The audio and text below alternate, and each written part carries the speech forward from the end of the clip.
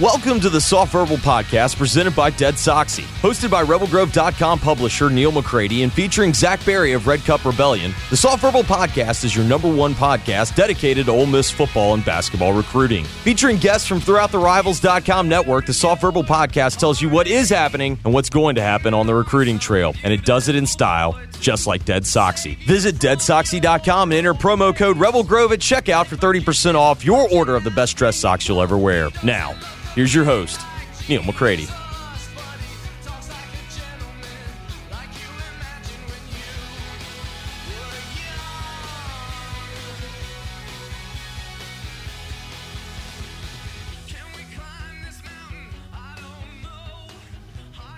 Welcome into another edition of the Soft Verbal Podcast here in the Clark Ford studio presented by Dead Soxy. I'm going to be your host this week. I'm Zach Berry. Neil is not with us, but have no fear. We have an outstanding guest for you.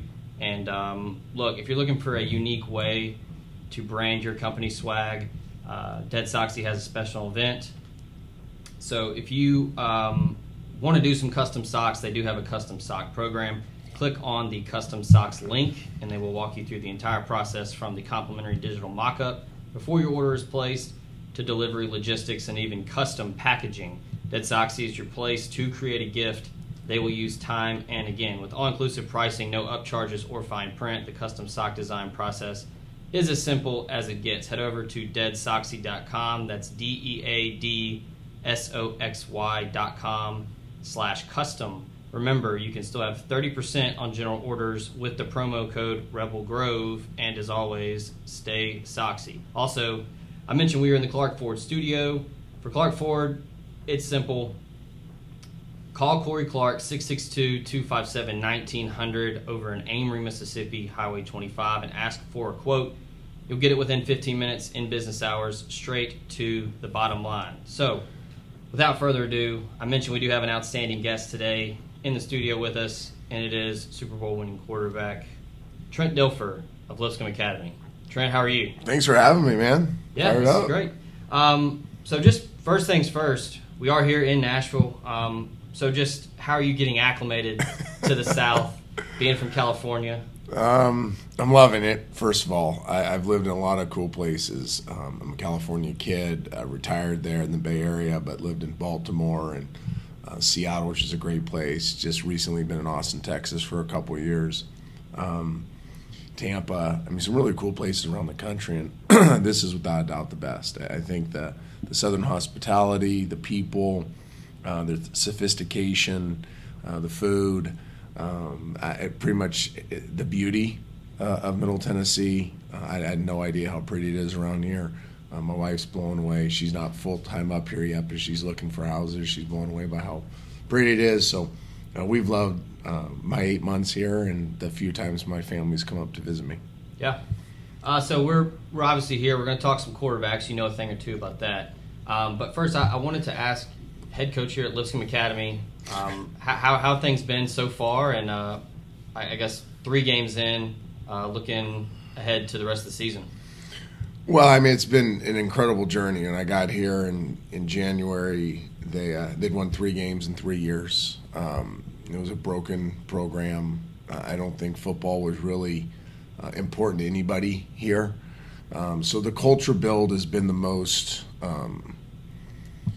biggest project, and really getting people excited and passionate again about football and invested. To this community's credit, they've fully bought in. The excitement's as much as it's ever been. And then the development, developing players just hadn't had top-level development from a nutritional standpoint, from a strength and conditioning standpoint, from a football standpoint. So bringing in the best-in-class staff, bringing in best-in-class resources for them, and watching them develop has really been one of the thrills of my life. And then off to a solid start. We gave one away in week 2, which is disappointing. That's not who we want to be, but had a good, strong week 1 and week 3. So looking to build off of that, and we got a tough part of our schedule coming up. So it'll be interesting to see how our boys respond and the consistency as they grow in consistency and endurance. And it takes a lot of resolve to finish the season strong. So we're looking to harden them up enough so that they can show that resolve as the season goes on. So we like to always say people don't have access to ESPN8 here, but the facilities here are gorgeous. So what went into that? I mentioned I'd been here a couple years ago, and it looks night and day different. Well, the bones were here, so we have a great stadium. We have this indoor that was built a handful of years ago that really wasn't being maximized. So refacing it, repurposing it, maximizing the space in the indoor, and then just making some radical changes, bringing in. We already have a great weight room up on the upper campus, but we wanted the best weight room in the country, so Sorinex came in our field house built us the best weight room in the country. So now we have the best high school weight room in the country, as well as a premier upper school weight room up on campus. Coaches' offices in the field house, barber shop. I don't know if you got to see that, but we have a full barber shop, players' lounge, full-time nutritionist, full-time academic coach. So just trying to, again, stack best on best on best on best and see where it takes us. I really believe that if you really say the student-athlete comes first, then you do everything you possibly can to resource the student-athlete. We want to give them every single tool possible to be successful, not just in football but in life. And then reward them, too. They work really hard. So that's kind of the barbershop, and that's some of the sizzle, some of the fun stuff is reward the hard work. And we are in Nashville, and we want to be the Music City Mustangs, so we built a 3,000-square-foot sound stage, and we have full A-list concerts before our home game. Sheryl Crow played week 1. We have Jared Neiman before homecoming.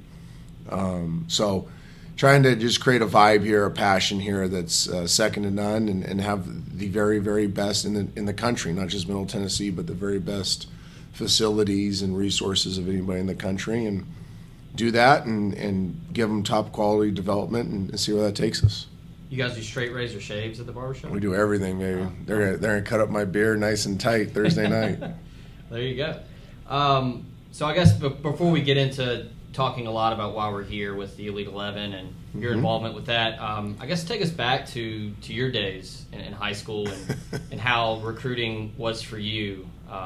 It's nowhere near the circus it is now. Oh, totally. I mean, night and day. I was a 4-sport athlete. I was being recruited as a basketball player. I mean, nothing major, but the WCC schools out west, Santa Clara, Gonzaga before they were big time, St. Mary's. I was a really good basketball player, but probably would have been a 6th or 7th man in college basketball. Football was slow. I wasn't a very good quarterback. I was a really good athlete playing quarterback, but we ran a version of the wing tee and didn't throw it very often. When we did, it wasn't very pretty. And I got recruited because Fresno State, as a quarterback, I was being recruited as an athlete by some of the Pac-12 schools. Tight end, outside linebacker. I'd gone to some summer camps and showed well as an athlete, and there was intrigue whether I'd be kind of an outside backer in a 3-4 or a tight end. But I really wanted to play quarterback, and Fresno State was recruiting a kid named Todd Whitehurst, who played at our rival high school. And they were pretty much locked in on him. So they were coming to watch him play basketball against me in our gym. So this is December of our senior year, not our sophomore year, of our senior year. And I think I went for 44, but I say 40 just to be safe. My mom says 44, but I went for 40, dunked on him a few times, and the offensive coordinator came down after and said, "We were here to kind of seal the deal with him, but we want you to take a trip. We love your athleticism." That weekend, I drove to Fresno. I'll never forget, I'm driving from Santa Cruz, California to Fresno, and we're halfway there, and I said, "Hey, Coach, where's Fresno?" I mean, I had no idea where I was going. They just wanted me to take a trip because they were interested in me as a quarterback. And I went into Jim Sweeney's office. I said, "I'm in." He goes, "Well, we haven't offered yet." I said, "Well, I'm in." So that's how recruiting went for me. And now it's a whole other world. I've gone through it with 3 daughters, all Division I volleyball players, went through the recruiting process, been around it with the Elite 11. It still overwhelms me to a certain degree.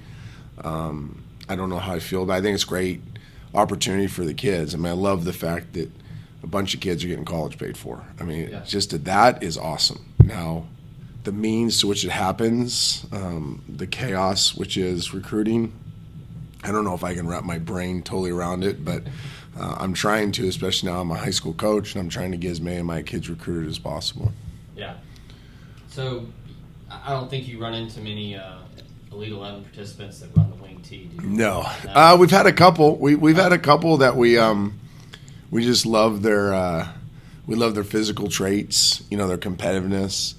We've learned that it's a real deterrent. Not that's the wrong word. It's not beneficial to the kid in their long-term development. There's a certain amount of throws that you just have to make between practice and games if you're going to compete at the college level, and if you're going to see the game through a passer's eyes. So they've been good kids, they've been talented kids, but what happens is because they didn't get those reps when they were in Bryce Ramsey's a great example. Who went to Georgia. He just didn't get the reps in high school, so when he went to college, he was always behind the 8 ball. Right. He could throw it, great. He was big and strong, he was fast. But just seeing the game and playing the game at the speed you need to play it, it takes a certain amount of reps in high school to project to having success at the college level.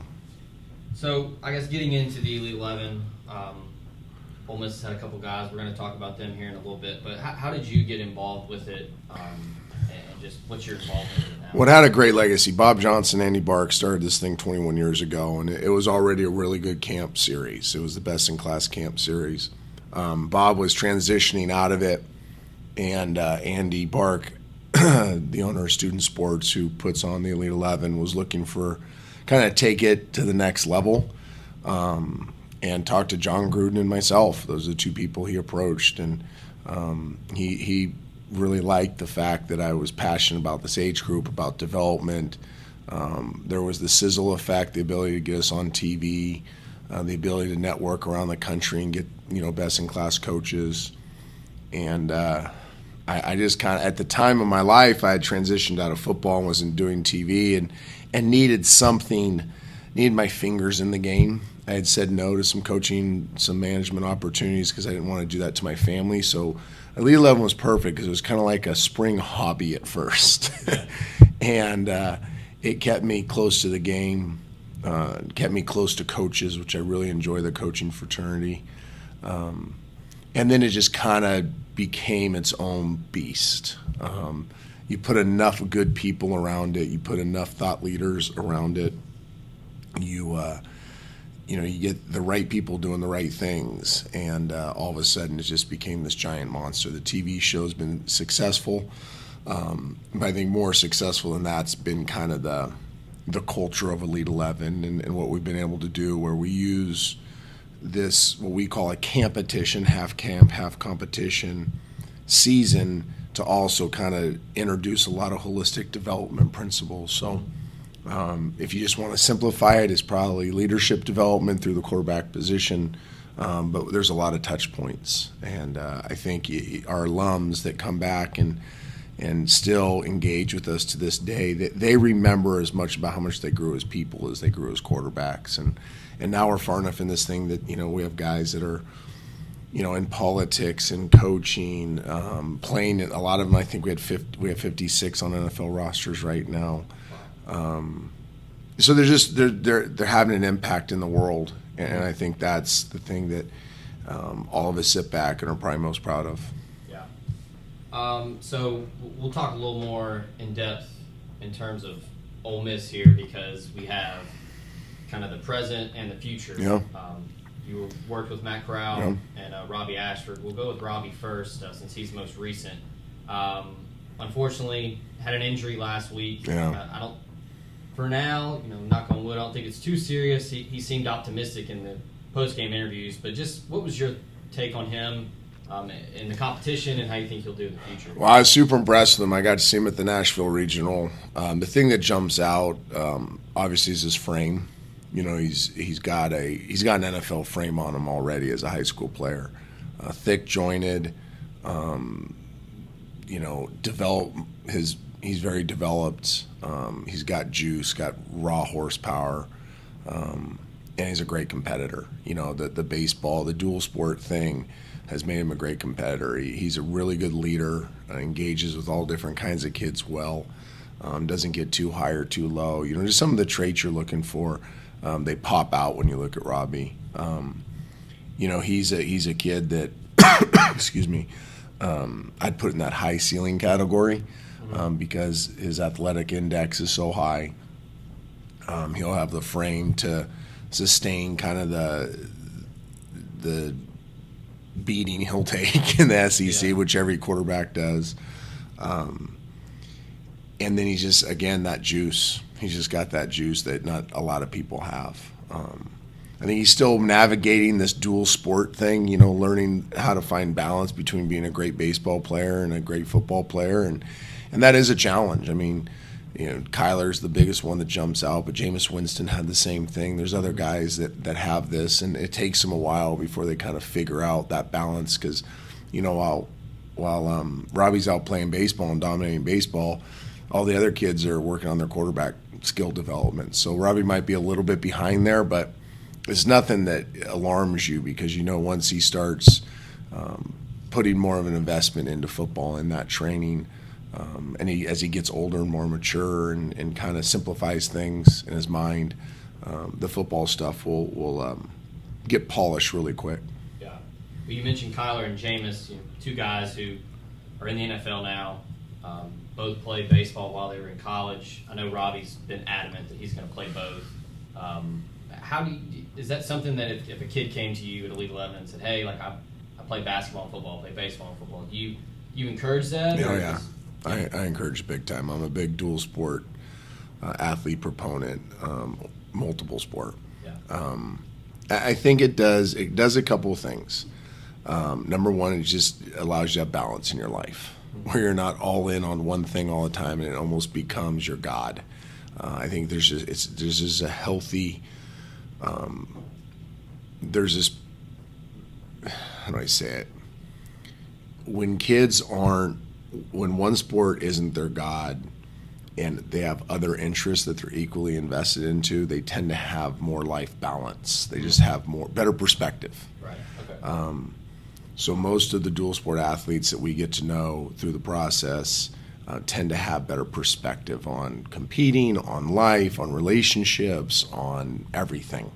Because one thing isn't so big. Right. I think the other thing it does is it teaches you how to be a different type of teammate. Now, Robby's a little bit of an exception here because he's the best in both. But in general, dual sport athletes, you're not going to be the best quarterback and also be the best baseball player. So a lot of them are maybe the fourth, fifth, sixth best baseball player. So you get to be, or the sixth guy off the bench in basketball. So you learn how to be a different type of teammate, a different type of leader. I think the other thing it does too is it helps you athletically develop because it's different movement planes. You know, you're not just doing the same movements all the time. You have to lift a little different. You have to train a little different. Your other sport naturally makes you move a little different. So there's some athletic development benefits to it as well. And then the baseball football thing for quarterbacks is interesting because the baseball game is so slow. You know, in general, there's a lot of time to think. And in football, it's very fast, especially with modern-day offenses. So now you're training the mind to process slowly in a baseball environment and then quickly in a football environment. I think that's good mental development as well. So huge fan. I think you can make up the micro skill development stuff as you go along. You might need to work harder than the next guy. You know, you might have to sleep less than the next guy. You might have to have less social time than the next guy, but those are the sacrifices you're making, and the ones that we know don't regret the sacrifices they made to be good in both. So when the Elite 11 this year was going on, because of the last time an Ole Miss commit was there, pretty good success. Shea Patterson won the MVP. I know there was some grumblings. Robby, I don't think ever cracked the top 11. Not doubting the ranking system here. No, that's fine. But we always like to use the metaphor of his best football is ahead of him type saying. Would you agree with that? I would totally agree with that. I think Robby, of all the quarterbacks this summer, Probably had the least amount of just that quarterback training, that quarterback development. So there's, if you want to use the word raw, even though he's not raw, there's definitely those inconsistencies. Now, again, that's why I use the term high ceiling. His ceiling's as high as anybody's. And you could see that in the Elite 11 process, that his good's as good as anybody. There's just a consistency thing, and that's just because he hasn't done it as much. And, we look at the Elite 11, and this year the kids chose the 11, by the way, so it wasn't the coaches, it was their peers. Okay. But we even in years past, when we as a staff have chosen them, we still look at the 24 that made it to the finals as kind of the group, and then we weight it, on their physical traits and production, and then how they go through the process, and then how they do the finals. But at the end of the day, we're looking at 24 and say, okay, these are the 24 we think have a really good chance of moving forward and dominating the next level and having the traits that could give them a chance to play in the NFL. So I have never gotten caught up in who won the MVP and who the 11 were. I always kind of take the most pride in the selection of the 24, the guys that make it to the finals and that we get to spend the time with. Because that's really, to me, that's the great takeaway, is being able to spend those 7+ days with those 24 kids and getting to know them as people, but also as players, and then those relationships that have carried on for years. So we talked about, burying the lead a little here with we talked about the future. We're going to talk about the present here. So you worked with Matt Corral when he was there. Yeah. I think a lot of people are big fans of Matt. I remember hearing an interview with Yogi and Joey and the rest of the guys on staff comparing him to guys like Matthew Stafford, Chad Kelly most recently. How do you? I don't know if you've seen any of his first 2 games at Ole Miss. I guess what do you think is ahead for him in the Ole Miss program? Yeah, I think with Matt, again, is a guy is an incredible competitor. Like, he's going to fight you to the death in every single game. He's gonna compete as hard as anybody. He's a playmaker. He's a guy that likes to play with his hair on fire. He's going to be more the butcher, less the surgeon. And there's nothing wrong with that. You just have to know who he is. He's got immense arm talent. He had it when he was 16 years old. I mean, he can rip it all over the yard, and he's going to try to. And I think that's the thing you got to appreciate about him, is he's always going to try to make the big play. That has to be tempered. There needs to be some discernment that enters into his game, and that's for the coaches to kind of do that gently, because you don't want to take the playmaking ability out of him. But he's going to be a guy that's, the same thing that makes you laugh makes you cry. So he'll do something with his arm and with his athleticism there, but he goes, yeah, that's the greatest thing I've ever seen. And then 8 plays there and be like, oh, no, why'd you try to do that? Yeah. But that's also part of his youth. And I think as he plays more and gets more experiences and better understands the value of protecting the ball, he'll still be able to make a lot of plays, but also take less chances. So there'll be a growing process there, but boy, I'd be excited to have him as my quarterback. He's a kid that, like I said, there's going to be a lot of fireworks, and he's going to win a lot of games. And again, he's going to be the right kind of kid in the locker room and with his teammates, and he's going to represent you well. Yeah, I know that was something that surprised a lot of people, but I think people around the Ole Miss program weren't surprised when he was selected to go to media days as a redshirt freshman. You mentioned the what will make you laugh, make you cry. I just thought of this, going off my notes here.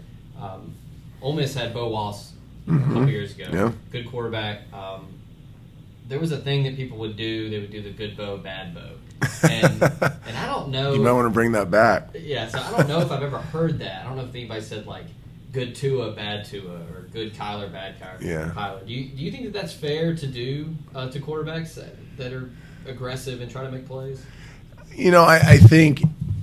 Did anyone ever say good Trent, bad Trent? Oh, I'm sure. And the NFL, there's a lot of bad Trent.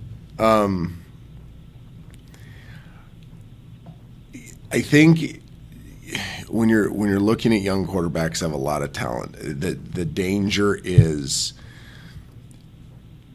telling them that trying to make a play is bad, because you want them. I always said it this way: you want to have the brass of a burglar and the discretion of a doctor. So as you're going to the line of scrimmage, you want to have the brass of a burglar. You don't want to be an assassin's mentality. I'm going to get after this. I'm going to make a play. And then once the ball's snapped, you need to then be able to exhale and say, okay, what's the defense giving me? And there's that yin and yang that's always going on between these playmaking type quarterbacks that find that balance. Now, what you don't want is for a quarterback to go line of scrimmage and say, I can't make a mistake. And if we start putting them in good buckets, bad buckets, then that quarterback's going to be like, well, I don't want to be in the bad bucket, so I'm naturally going to be less aggressive with how I play the game. And I guess the long-winded answer is it's up to the coaching staff to affirm kind of that aggressive playmaking mentality and gently spoon-feed the other stuff over time. And then how you call plays is a big part of it. The play caller has a lot to do with minimizing damage. If you know your guy's hyper-aggressive, well, then you make sure you only allow him to be hyper-aggressive with the play calling in certain situations. And then when it's time to pull the reins back, you're not telling him, hey, be more conservative. You're giving him more conservative calls. So without him knowing that the reins are being pulled on him, you're actually pulling the reins back and saying, whoa, let's slow down to a trot now. And I think that's the biggest criticism I have of coaches that have aggressive quarterbacks. It's partly their fault, too, with what plays they're calling. Like, if you're a really good play caller, then you understand the temperament of your quarterback, you understand his DNA, and you can control it from the sideline and don't ever have to tell him, hey, buddy, be more careful. Because as soon as a quarterback hears don't and can't and be more careful, they're naturally, because most of them are people pleasers, are going to pull back the reins on themselves, and they're not going to be they're not going to play to the fullest of their potential. So as we kind of wrap up here, a couple things. Now I know you're obviously busy during the week and a little busy on Friday I've never nights. been busier. Yeah. So Rich Rodriguez, the new offensive coordinator at Ole Miss, struggled in week 1. Week 2, got back on track, beat Arkansas pretty handily. Are you familiar at all with Rich Rod? Yeah, I studied Rich Rod over the years, West Virginia, Arizona. He was one of the first true spread guys. And, a lot of what you're seeing in college football right now, he was one of the innovators of it. So, if you study offense, if you study kind of the growth of the game, Rich is kind of at the center of that. I'm a big fan of how he coaches football. I think he's an aggressive guy. He likes to take chances. He's an innovative guy, and I think given time, and that's one thing, these guys sometimes aren't given enough time, but you give him enough time to implement a system and have the right pieces in place, recruit towards his system, and I think you're going to have a lot of success offensively. So I'd be remiss if I didn't ask or bring it up at all. Do you have any personal favorite Dilfer dimes for yourself? And then mine, like that I threw? Yeah. It's got your name in it. Yeah. The dimes thing's just an interesting phenomenon. I started using it years ago. Obviously, I stole it from basketball, and I was laughed at by Sean Hill and Alex Smith when I first started using it, and by Matt Hasselbeck in Seattle, and then now everybody uses it. But to do that show was fun, and it was a way of celebrating quarterbacks. Really was the key to it. If you ask about my favorite throws, obviously the touchdown to Brandon Stokely in the Super Bowl would go down as my all-time dime. I threw one in Fresno to beat Marshall Falk and San Diego State at the end of a game. I threw kind of a back shoulder fade in the corner of Jack Murphy Stadium that, for whatever reason, it's one of my most memorable touchdown passes. I tend to remember the interceptions more than the touchdown passes, unfortunately, maybe because there's more of them than touchdowns. But, if you had my top two, it would be that one to beat San Diego State my sophomore year, and then the touchdown in the Super Bowl. Yeah. Well, shout out to the Valley. I love the Yeah. All right. Well, I guess last thing, I don't know how much college football you get to watch, but, for Ole Miss the rest of the season, big rebuilding year. I don't think there's any hiding that, but I guess expectations for for Corral and Ole Miss. I mean, I don't know if you got to see any of the Arkansas game, but what do you think? Well, I think anytime you're in a rebuild mode and you're not, it's a balance because you don't want your fan base and your team, your culture to think, oh, it's okay to lose. So you want to create a winning process, and I think that's the biggest thing is everything that you do is with your eye on winning an SEC title. So your process is about being champions. And by doing that, you're naturally going to raise the expectations of everybody, and you're going to keep people uncomfortable, and that's part of the magic is keeping people uncomfortable, so they're always pushing for more. But then you need to celebrate the victories you have that aren't necessarily game victories. So you have to celebrate development. You have to celebrate portions of games against really good opponents where you may control the game. Right.